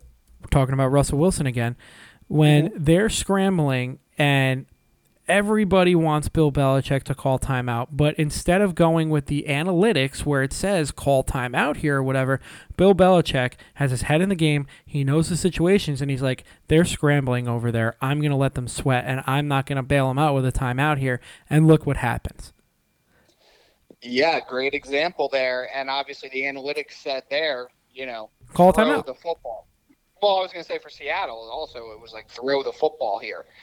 And it was like, well, you're going up against a all-time defensive genius. And you have Marshawn Lynch, by the way. And you have Marshawn Lynch, right? So but you're right. And I feel like it's just leaked into all sports now where you can't even question these coaches anymore because they're going to just throw evidence at you that says we need to do this, this, and this. Listen, I think we're both millennials here. We can both appreciate the analytics. I love numbers. I get numbers and whatnot. But it gets to a certain point where I almost feel like it's laziness and it's just a cop out, and there's not even any true coaching going on anymore with some of these guys. The analytic, we had a 51% chance of this. It's like, well, look at the fucking situation. Right. Right. Well, that's the other thing. Analytics has diluted. It's supposed to bring clarity to certain situations. As a matter of fact, it's diluting it because, again, forever you punt that ball. Now, I understand if it's Patrick Mahomes on the other side there or Josh Allen, you say, well, you know what? They're going to come down and score anyway. So let's maybe go for it here and let's see if we can just bury them. I actually, at that point, could understand the way of thinking. Totally. But when it's Jacoby Brissett, it is not going to be the same deal. And now you're giving this team a super short field with plenty of time to get into field goal range. No, yeah, I 100% agree with you. It's just we're gonna at this point. I want analytics for analytics to see how well the analytics work. I take that class. Maybe it's at USC. Yeah, right. Maybe that'll be my online class. I'll buy that class and a fucking hoodie. Maybe they offer it at Bama so I can finally validate my fandom to you. There you go. Okay, Texans. By the way, we don't feel anything about the Browns in this game, right? They're just treading water. No, I mean they are 100% treading water. If they can win a couple more games, it'll make it interesting for when Scumbag Watson comes back. Okay, that's his new name, by the way. It's no longer Deshaun. Yeah, I like it. Texans beat the Jaguars. I'll say the Jaguars let the Texans win. Boy, after that Jaguars win that we were feeling really good about. Them. Oh, I know you did. Oh, brutal. Boy, this division absolutely. Trevor Lawrence, 2 stinkers in a row, but I think the jury is still out. Agreed. Talent's there, but the jury's still out. Sorry. Yeah, I don't want to spend more time on this game. That division stinks, and both of these teams stink. All right. Bucks, boy, do they get bailed out again. They beat the Falcons, them and the refs, 21-15. I mean, this roughing the passer, man, we got to spend a minute on this. It came to the forefront this weekend. I understand the concern and the instant reaction after the Tua injury, fine. But, I mean, if you're calling some of these roughing the passers, then I just don't understand why we even have tackle football anymore. I mean, you heard it on the Simmons podcast where Sal, it's like Brady was having a bad week, so the ref was like, I'm going to cheer him up a little bit here. But you know what? I just think maybe the NFL at this point is throwing up the middle finger finally after, I don't know, it feels like since the early mid-2000s we've been complaining about these concussions and whatnot, and they're like, you guys are pissed about Tua? Fine. This is what football's going to look like now. Fuck you guys. It's been brutal. I mean, I'm all for trying to find ways to keep quarterbacks safe, but listen, when it becomes you can't even make plays because don't you know it's going to come a point with one of our teams, right? One of our teams is going to make a great stop and we're going to be in a euphoric state and we're going to watch another win and then it's going to say that John Franklin Myers or Kayvon Thibodeau gets called for roughing the passer. I got a genius idea. Like, you gotta be kidding me. What's that? All right. Let's use some analytics here. Let's use some data, and they put chips in the football. Let's take the refs and the human error out of it. Let's put a chip in the helmet of the quarterback, and basically it'll sense the type of hit and whether or not, it'll blink red if it was fucking roughing the passer, and if not, it's green to go. How about that? Well, there's different ways to rough the passer too, because there's also the one where if you go for the tackle under the knees, right? So sure, I'm just talking more about the head ones. That'll also help concussions. I mean, listen, patent pending. It's not the worst idea you've had, but it also is a little bit of there's some flaws in it. But we're going to workshop. This is the ground floor. We're still on the drawing board here. That's right. Well, at least you're coming up with something because something does have to be better than the NFL. I just saved Sean in the matter of 2020. I saved the PGA Tour and I saved the NFL. You got anything else you need to talk to me about? I'm not good at military strategy and whatnot, so I can't fix Europe right now. I can't do that. Well, I was not going to ask that, so no worries. Maybe we can discuss more about college football. Big college basketball season's coming up. I think baseball. College basketball is in trouble. Let me tell you. Oh, it is, and yeah, I mean, it is now only a March Madness sport. But anyway, I digress. this was just a shitty way to lose because, listen, even though the Falcons aren't very good, they do fight, and they had a right to win this game. But, listen, the Bucs get the benefit of the doubt. Brady gets the benefit of the doubt. Listen, all the great players throughout history get benefit of the doubt. We saw Jordan get it. We saw Kobe get it. We've seen Montana get it. It's Peyton get it. We're going to get it. But anyway, they escaped with a win. They needed it. Bills just clobbered the Steelers, highlight play after highlight play. Kenny Pickett, no good in his first pro start. And listen, Josh Allen and the Bills just ran all over him. Yeah, definitely. And I think it's kind of affecting the spread this week for the Kansas City game. Not much to say here. I mean, Josh Allen and then the backup came in like what felt like in the third quarter. I mean, what a game to make your first start in the NFL for Kenny Pickett. Yeah, not a good situation. Although Will did call it. I think Will said week 4, and he came in halfway through week 4. You know, Will, listen, I was happy to shit on him a couple weeks ago with some of his takes, and I still think the Lions one's unforgivable. But I will say, he's not looking terrible with some of these. I will say I called Will out because he was at a small party that they had for my engagement. I feel like we're having 10 of these parties. I was like, what are you doing with that take? And he's like, hey, you win some, you lose some. You got to fire a few off. I might have gone a little too far with that one. So he did kind of own it when I saw him with the Detroit one. Well, that's good. As long as he owns them. No, listen, I like to have Will come on and fire off a couple hot takes. And every once in a while, if you throw darts at the dartboard, I mean, you're going to hit a bullseye eventually, right? Well, you are. I mean, listen, I keep hoping to hit a few. Obviously, I actually want to do a pod, maybe in like the absolute depths of winter when we're waiting for free agency in baseball to do anything, and football's kind of done, and the NBA is in that slow part. We should do a pod where we rank our top 5 worst takes in the history of our podcast. By then, we'll be in the 260s of episodes, 270s. So maybe do that because I think I can easily rattle off 5 of mine, maybe like 10. I'm like a quarterback, though. I like to forget quickly, so I've never had a bad take. I do too, but I also own, and that's what makes me a great teammate. I own them. Fuck off. You do. Actually, I think we should do names for you, but I would have to do a lot of research. You'd have to listen to every single one. I know, and I don't know if I have that time. As a matter of fact, for the record, though, let me just say this to the fans: I have never mistaken a live person for a dead person. Okay, David that happened Stern. one R.I.P. time. Who did I get it wrong with? It was David Stern and who? Who did I mean to say? No, it was Silver. You're like Commissioner Stern. I'm like R.I.P. Oh yeah, that's right. Listen, 2020 threw us all through a loop. The Vikings beat the Bears. These motherfuckers, Tom. They couldn't just beat them by 10. Really? I know. Really? This was the only one that I didn't miss this week. I got hit with a fucking push. What a week for me.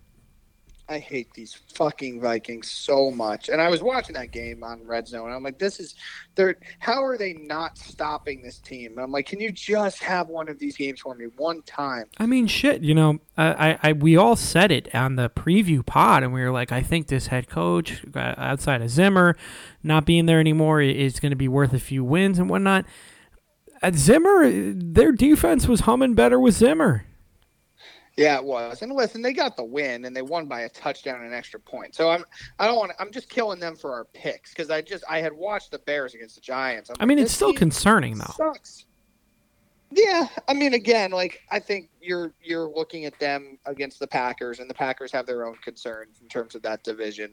And they have the one win where they probably looked the best, which was against the Packers in Week 1. The Bears still below.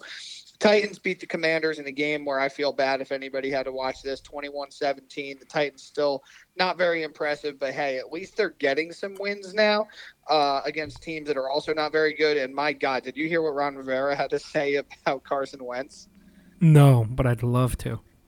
Okay, so question was asked, you've got the 5-0 Eagles, the 4-1 Cowboys, the 4-1 Giants, and the 1-4 Commanders.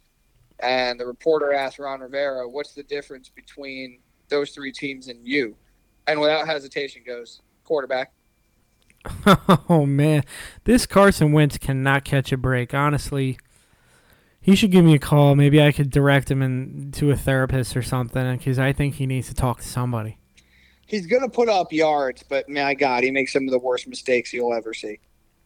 God, I have seen a lot of that meme where it's like the NFC East and it's like the three dragons and then the dopey looking one. It's pretty fun. I told you that was great. It was nice to be on the good end of that because they had one going into the Cowboy game where it was like the Giants Cowboy game where it was like the 3-2-0 teams. It was the two teams and the Giants got the dopey, stupid looking one. So hey, at least you got off of that.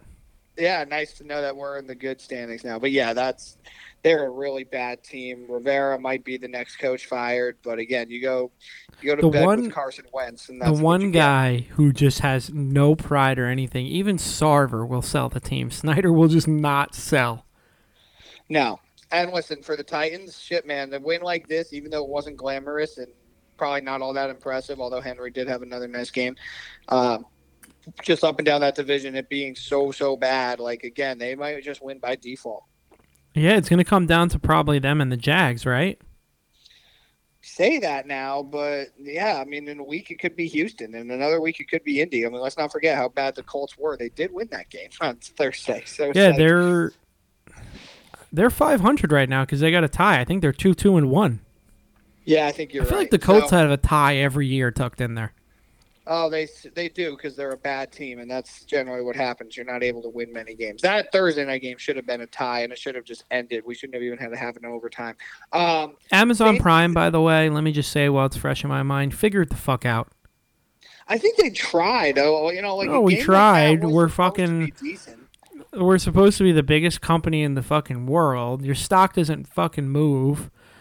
Figure it out. It's disgusting. Well, and stop promoting your Lord of the Rings bullshit. I swear to God, that happened in that Yankee game. We didn't talk about it when they promoted that House of the Dragon. I have been clamored, by the way, by some of my friends who used to listen for Thrones porn when we did that, our great analysis after not watching a single episode. I will do Thrones porn right now. If TBS does another animated cartoon dragon for the Yankees game 2 in the 7th inning of a close game tomorrow, I might actually lose it. You know it's coming. And whatever his name is just going to fucking play right into it. And that's Michael Kay wouldn't do that. No, I mean, listen, Bob Costas, you are a legend. I was actually looking forward to him calling this series, and then I heard that yesterday. I was like, all right, I'm done with this. I love Ron Darling, but you need an uppity guy because Darling's very steady Eddie. He doesn't even let Ron Darling talk. I know. It's like, dude, you're not the fucking analyst. I don't need you telling me. And he's talking about like, oh, well, Lou Gehrig was born on this day in 1902. I'm like, are you aware that it's a 2-1 game in Game 1 of the ALDS in 2022? Like, for the love of Jesus. But anyway, moving on. The Saints beat the Seahawks 39-32, and I felt bad because DK Metcalf dropped 2 touchdown passes in this game, Tom. And I thought Geno played more than well enough to win. But how about the Saints hanging up 39 points? Yeah, I mean, the Seahawks lost a lot of guys in their secondary. Kamara looks to be back. Hopefully Jameis gets back soon. I'd like to see him do well. I know you and Will want to see him do well because I think you picked him for your comeback player of the year. Yes. Yeah, I mean, I love seeing what Geno's doing. I really do. He's got a lot of command in the pocket. He seems to be a better pocket passer than Russell Wilson ever was. So, I mean, this Seahawks team, we said they were going to be in the sweepstakes for another quarterback, but they're in it. They've played really well. And listen, their defense had a bad day, but again, if they catch a couple more passes, they do win this game in a high-scoring affair. But at this point, I don't know. I think the Saints and Seahawks are kind of around that same ballpark of team. Like, on any week, you could tell me that they put up 35 points and won, and I'd be like, yeah, I get it. And then you could tell me they scored 10 and lost by 15, and I'd be like, yeah, I get that too. Yeah, no doubt. Moving on to the next game, 49ers, good pick by you. They lost a lot of guys on defense this game, but they played the Panthers. Yep. So it didn't really matter. Do you think Rule got fired at halftime and they were just like, just keep the headset on, but we're going to turn it off? Just go out there and literally just stand there? I mean, what the fuck, man? You know what's crazy is he's going to get another $42 million in the next 3 years. Yeah, and you know what else is crazy 4 is years. that there's going to be a couple college programs that are knocking down the door to double pay him, by the way. Well, they should. Yeah, He's they at should. least had success there. Yeah, well, stay in college, Matt Rule. This experiment did not work out for you, but your pockets are lined very nicely. Yeah, I mean, the Panthers, it's just like now they're talking about trading Moore and McCaffrey. I think they should. I think they should blow it up more for my fantasy team than anything else, but they definitely should blow it up. No, I agree with you. I mean, what are you holding on to? You got to start from top to. You got to scrub this thing all the way down because. Oh no, go ahead. Finish your point. I was just going to say, whenever Darnold's ready to come back from that high ankle sprain, please bring him back. I mean, this is just Baker. Russell Wilson should send Baker a fruit basket because people will be talking about him even more if it wasn't for how bad Baker is. Yeah, and he left this game with a high ankle sprain. And you know what, to me is like, you know, PJ Walker's going to start this week because Sam's still not ready to come back. But you know, you can start Darnold, you can start Baker. You know, they said Baker was trying to play this week. It's like, dude, like you suck ass. What like between last year and this year, what are you trying to be a fucking hero for? Just take the money and run and just chill.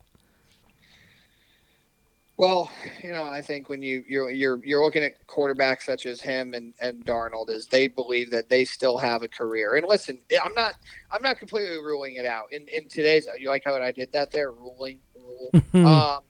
But I'd like to say that was on purpose. That was complete coincidence. But you know, you see a Geno Smith, right? Like who was picked. I know he was a second-round pick, but he was picked to be the Jets franchise guy. He's completely, you know, he's sent all over the place. He was with the Chargers. He was with the Giants for a year. He was backing up Russ. And now it's like he's getting an opportunity and he's playing well. I could see maybe Darnold being a guy like that where in like a perfect situation he's backing up a team or comes in and the team says, you know, maybe with a little more talent than Carolina's like, hey, just go for it. We don't really care. They traded a lot of draft capital for those two players, and you can't really be worse than that. So Carolina, trade McCaffrey, trade Moore, trade anybody, trade Robbie Anderson. Like, it doesn't matter. That team is so awful, and they're going to be bad for a few more years. Yeah, no doubt about it. All right, next game. Eagles beat the Cardinals in a close one. The Cardinals suck. Kingsbury. Is Kingsbury the next coach to go? Him or Rivera, I think. Yeah. Or maybe your boy Staley. No, I think Staley, just because they are still winning a little bit, and it's early for him, and he's a genius, by the way. I didn't know if you knew that. I think it's either him or Rivera being Kingsbury being let go. But the Eagles just keep rolling. They did enough to win. Their offense did not look great in this game, except for Goddard. Fucking killed me in fantasy. Unbelievable. But, I mean, this Eagles defense looks really good. And their offensive line has so much fucking depth. It's crazy. I know. You know, even in a game like this where they didn't play nearly their best and left a lot out on the field and probably let Arizona believe they had a chance to win this game for longer than they should have, this team still impresses you, man. You just know what they can be when they play their best, and it's right up there with the Chiefs and the Bucks and the Bills. We're gonna find out this week. We are. That's gonna be a great Sunday night game. I'm putting that right up there with the college games. Oh, you have to. I mean, to end a football weekend, hopefully with the Yankees advancing to the ALCS. I mean, it could be a great way to end the weekend. No doubt about it. All right, speaking of the boys, they beat the Rams 22-10, and outside of Cooper Kupp, the Rams have nothing. Matt Stafford doesn't look right. This team doesn't look right. They gotta find, you know, bring back OBJ, do something. Apparently, OBJ, I saw on some maybe Bleacher Report said that OBJ, the fans were begging for him to come back, and he said the offer just wasn't enough. I don't know if he's going to come back. Well, and then Sean McVay responded to it because that's what McVay does, and he was like, "Don't worry, it's not the last offer. We'll propose to him." So. Oh, okay. We'll see, but they need something because right now this team is not very good. No, not at all. They need a little bit of a spark. Allen Robinson is not getting any separation for Stafford. No. Which is so weird because all he seemed to do was get separation and give much shittier quarterbacks an opportunity to get him the ball in his past stops in Jacksonville with Bortles and then in Chicago with Dalton and whoever else was his quarterback. Trubisky. Yep. But I don't know. Maybe they need to figure something out. One of my sports fathers there. Yeah, and on Dallas' side, I mean, once again, a defensive performance for the ages. I mean, Yeah. they are just. This is not bend, not break, man. And you already took it back. I'll give you credit. You already took it back. I did. Yeah, I own that. That was totally wrong. Yeah, I mean, I don't know. Will's got to be creaming his jeans. Yeah.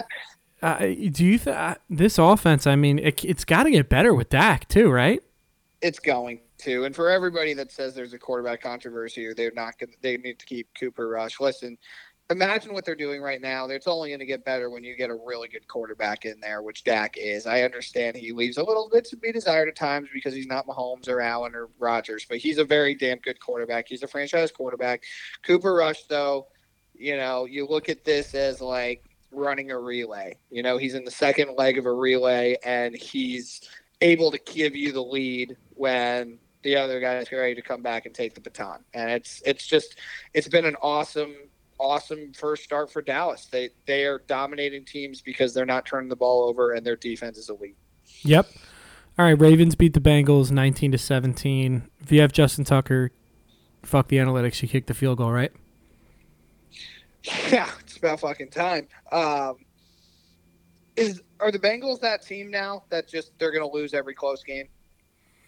I mean, it's crazy. I mean, the theory, I feel like it's proven out every single year with this Super Bowl hangover shit. And I thought they were going to be the ones to buck the trend.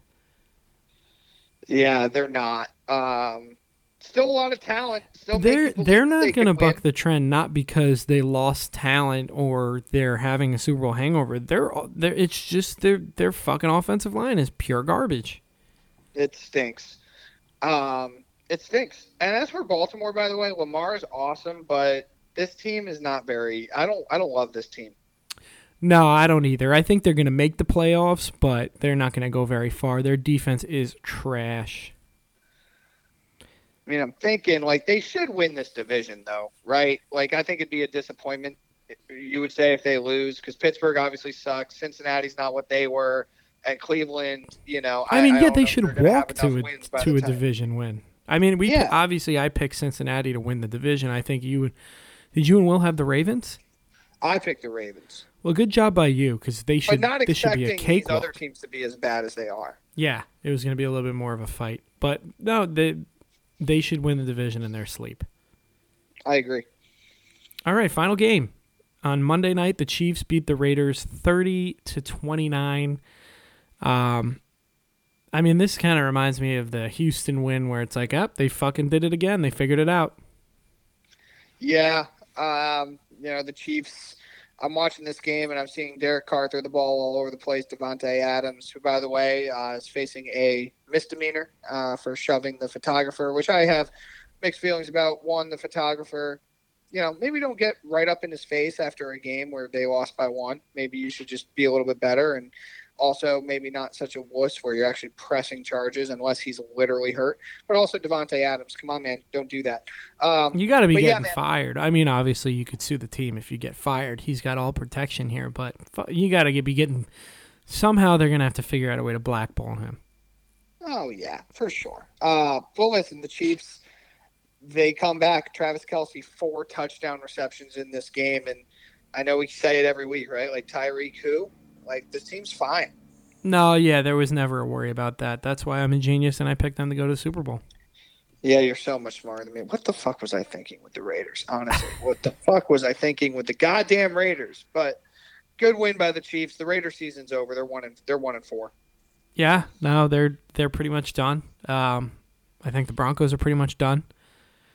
No, this is the Chiefs division. They're gonna literally, like, they'll clinch this division by like week 12. Oh yeah. And I know it's 18 weeks. That's fine. We're going to see a lot of Chad Henne. All right. Maybe 2 starts out of Chad Henne this year, maybe 3. Hey now. All right, ready to recap some picks? I don't really want to, but I will. Sean, let's see. Last week you picked the first game you picked the Jets. Good job by you. That was Yeah. I just thought, Teddy covers, but then Teddy got hurt. Teddy covers got hurt. I was wrong on that one.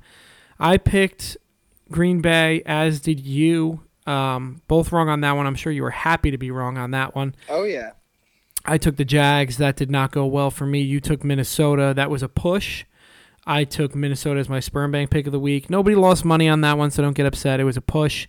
And then you took the Niners. That's a very smart pick looking back. Good job by you. You went 2-1 with a push involved. I went 0-3 with a push involved. That fucking hurts. I am 10-9. You are 12-7. Week 6. Oh, baby. A little separation here. Yeah. Week 6. Let's get it going here. Let's start with your New York Giants at home against the Baltimore Ravens. The Baltimore Ravens are road favorites by 5 points. What do you think? I'm going to take the Giants. I mean, how can I not after the Packers game? And also, like I just said about the Ravens, they're very, very talented. But you know what? Their defense isn't. Their secondary is actually abysmal. And if the Giants could do what they did against Green Bay, even semblance of it, I think they can put up numbers on this Baltimore team. I do wonder if their defense can stop Baltimore. But, Tom, outside of battle tested, what I love to call important games, right? Revenge games. Wink Martindale against the Ravens. 5 points is a lot, and I really feel good about this Giants game. The Ravens play a lot of close games. I'm going to take the Giants. I really want to go against you here, but I just think it's stupid to go against you on this one, just because I think the Giants can at least keep it to a field goal game. I'm in agreement with you. Yeah, I'm not saying the Giants will win, but I definitely think of what I've seen, I feel like they can hang. No doubt about it. All right, moving on to the next game. The Jets are going to the frozen tundra, probably already the frozen tundra of Lambeau Field. Green Bay Packers. Green Bay's favored by 7. What do you think? I'm doing it. I'm taking the Jets again. Wow. I don't love what I see from this Packers team. I understand, Tom, everything about this game and the history of the Jets and the history of the Packers tells me go Packers. But I don't like what I saw. The fact that they allowed a Giants offense that has, I know Saquon Barkley, but so much less talent than the New York Jets with Garrett Wilson and Breece Hall and Michael Carter and your tight end and obviously Elijah Moore and Zach Wilson's healthy. The Jets, they have a lot more talent than the Giants on offense. They should score some points if the Giants could. And also, what is this Packers offense? The Jets defense has played very well the last couple of weeks. I like the Jets to hang. I'd be very happy if they do hang and if they do get a win, but I am going to go with Green Bay here. More to go against you, but I also think maybe Aaron Rodgers does a RELAX game here and he puts up 30-plus points. I just look at what they've done, right? They get killed by Minnesota. They beat up on Chicago, but no doubt this is Chicago. You're right. They barely beat by I was just gonna say they barely beat Tampa. Yeah. Then they barely beat New England at home with Zappe, and then they lose to the Giants. Listen, bro, this isn't my smartest pick. I am not a very smart guy. No, but you're also a Jet fan, and this is a typical game where the Jets would lose, right? Yeah, and I just see Rodgers coming off a London loss, being pissed off. You can call it a short week if you want. I mean, it's Sunday to Sunday. I know the time difference, whatever. I just think I think that they're going to make some adjustments, and Rodgers is going to be slinging the ball all over the yard. I don't care to who at this point. And I got to go against you here. I'm down by 2 games. That's fair. Hey, listen. If I don't start making up ground now, what's the point of me picking the same games? You know what I mean? Like if you win and I win, I'm still 2 down, and I don't want to be getting into Week 16 and then have to go against you. That's true. Well, that's where you've got to make up on those other 2 games, which you haven't done yet. But, hey, listen, for my sake, I hope you're wrong because that means I get it right. And I also hope for your sake that you get it wrong because that means another impressive Jets game. Another impressive Jets game, but you know what's going to happen is the Jets are going to lose by 4, and the Jets are going to lose, and they're also going to cover, and I'm going to lose fantasy this week. And I'm going to have a terrible 2 rounds of golf this weekend. and I'm just going to have to keep my head held high because the big dogs were fucking making a push this week. I know we're 1-4. Jared Goff killed me. The Chargers defense killed me. This is our fucking week, and I worry about games. This is for my league. I worry about games in December and early January, fellas. I don't worry about October, okay? I've never missed the playoffs, and I won't miss this year. I've already did a little bit of a trade R word. I won't say it on here, but I kind of want to trade already last week, and I don't know who I'm gonna get next, but I'm coming for you. Well, that's good because when you started that little rant and soliloquy, it started very depressing. And I don't like it wasn't depressed. No, life is good, baby. Life is good.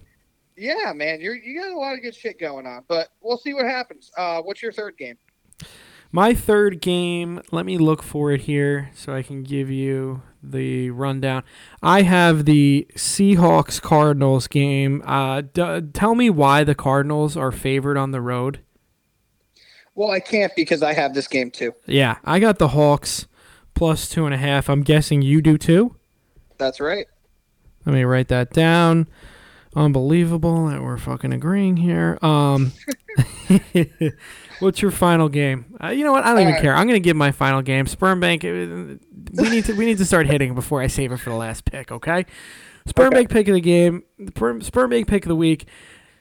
Again, listen. I know the Bills are a great team, but Patrick Mahomes is on the other side, and it's an Arrowhead. One of the only true home field advantages in the league.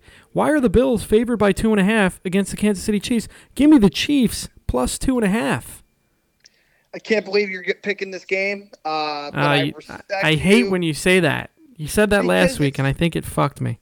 It did. But also, like, I think so many people think that the Bills are playing with that urgency that maybe the Chiefs aren't. I know the Chiefs waxed Tampa Bay, but let's be honest, they've played relatively close games other than that.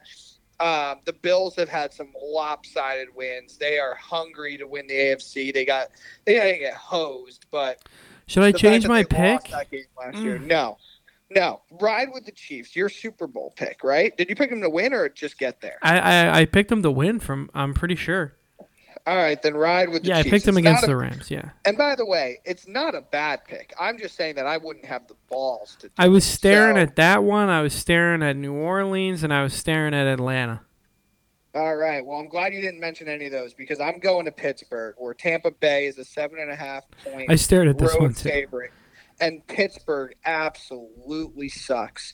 And Tampa Bay's defense is going to be fine. Brady's scoring points. He's got the refs on his side. True. And let's be honest, man. You can't expect the Steelers to score any more than like 12 or 14 points in this game. I would be shocked if the Patriots, if the Buccaneers score any less than 21 points in this game.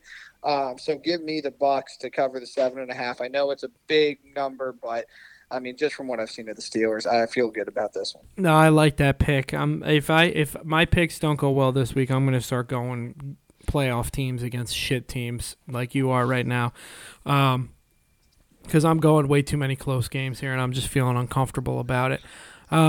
Anything else for you? No, that's it, man. Like I said, this weekend we've got UT on Saturday. City is packed. It's a lot of fun. But other than that, everything's good, and hopefully watching the Yankees advance this weekend would be ideal as well. What about you? Be incredible. I did watch that Dream Team documentary. I got about 20 minutes left on it. How was it? I mean, it's cool. A lot of highlights and whatnot. It's just like it's a whole lot of self-sucking. You know what I mean? Just really guys just jerking themselves off. And yeah, but didn't you think that was going to be? No, of course. I knew that was coming. It was like, oh, LeBron, you want to do this thing? Oh, yeah, can I talk about myself for fucking an hour and a half or whatever it's going to come out to be? Absolutely. And it's just like... And you know that they edited that down. He probably talked about himself for 5 hours. Oh, no doubt about it. Especially, he probably talked the whole time because it's definitely his production company that's part of it. You know, it was cool to see some Kobe highlights and whatnot. It's just like... I want to call all the frauds out that pretended like they loved Kobe Bryant because, listen, R.I.P. I truly did like Kobe Bryant. I thought he's one of my favorite players of all time. But like you as a player didn't like him, especially. And I know Simmons said this on his podcast, but I thought it before he said it, so I'm going to say it. Dwight Howard, what the fuck? Dwight Howard is wearing a sweatshirt that's like Kobe Bryant holding him or something, and it's like Kobe literally, even though he's gone, he would rise again and say, I fucking hate Dwight Howard. Yeah, I know. I think it's an easy. I think everybody, you talk about like nobody liking Russell Wilson or nobody respecting Russell Wilson, let alone liking him. I think everybody respected the fuck out of Kobe. They just may not have liked him. And for a fact, he didn't like a lot of guys. So it is kind of revisionist history, but any chance you get to see him and what he did, on the basketball court and for Team USA, I think that's got to be pretty cool. Absolutely. Yeah, it's a good doc. Definitely worth checking out. It's one thing. It's not a big commitment, so I would watch it. Not a series. You're not watching that Dahmer series, are you? I started it, but it was a little slow for me, honestly. Can I just say this? I know that we've been through a lot as a country, as people, and everybody has their unique circumstances. And listen, there's some troubling events that transpire, every day. But when I see on the very limited social media I have of people wanting to dress up as Jeffrey Dahmer for Halloween, I think we need to check ourselves. Like, what the fuck is wrong with us? Like, come on. This guy is one of the most monstrous, terrible, sick human beings in the history of this planet. And we're watching a series, not even a documentary, just a series about him on Netflix. And I'm also going to call Netflix and all these other channels out. Can you stop with the serial killer shit? Oh, if it's a good one, I love it. I'm not going to lie to you. What more do we need to know about these people? Everything. You want a podcast about them? You got them. You go on books about them? You got them. You want series? You want documentaries? You've got all of them. We don't need to see any more on Jeffrey Dahmer or Richard Ramirez or Ted. Night Stalker. That was a good one. Night Stalker. Stop it. I don't. Bundy was a good one too. More of this. I swear to God, if people are dressing up as Jeffrey Dahmer for Halloween, and I see anybody that looks like him, I'm taking them out. Well, on that note, I got to go because now I got to go figure out a new Halloween outfit. Yeah, probably for the best. I'm kidding. All right, well, you enjoy the Texas game, and let's go Yankees. Let's go Yankees, baby. Have a great weekend, man. You too.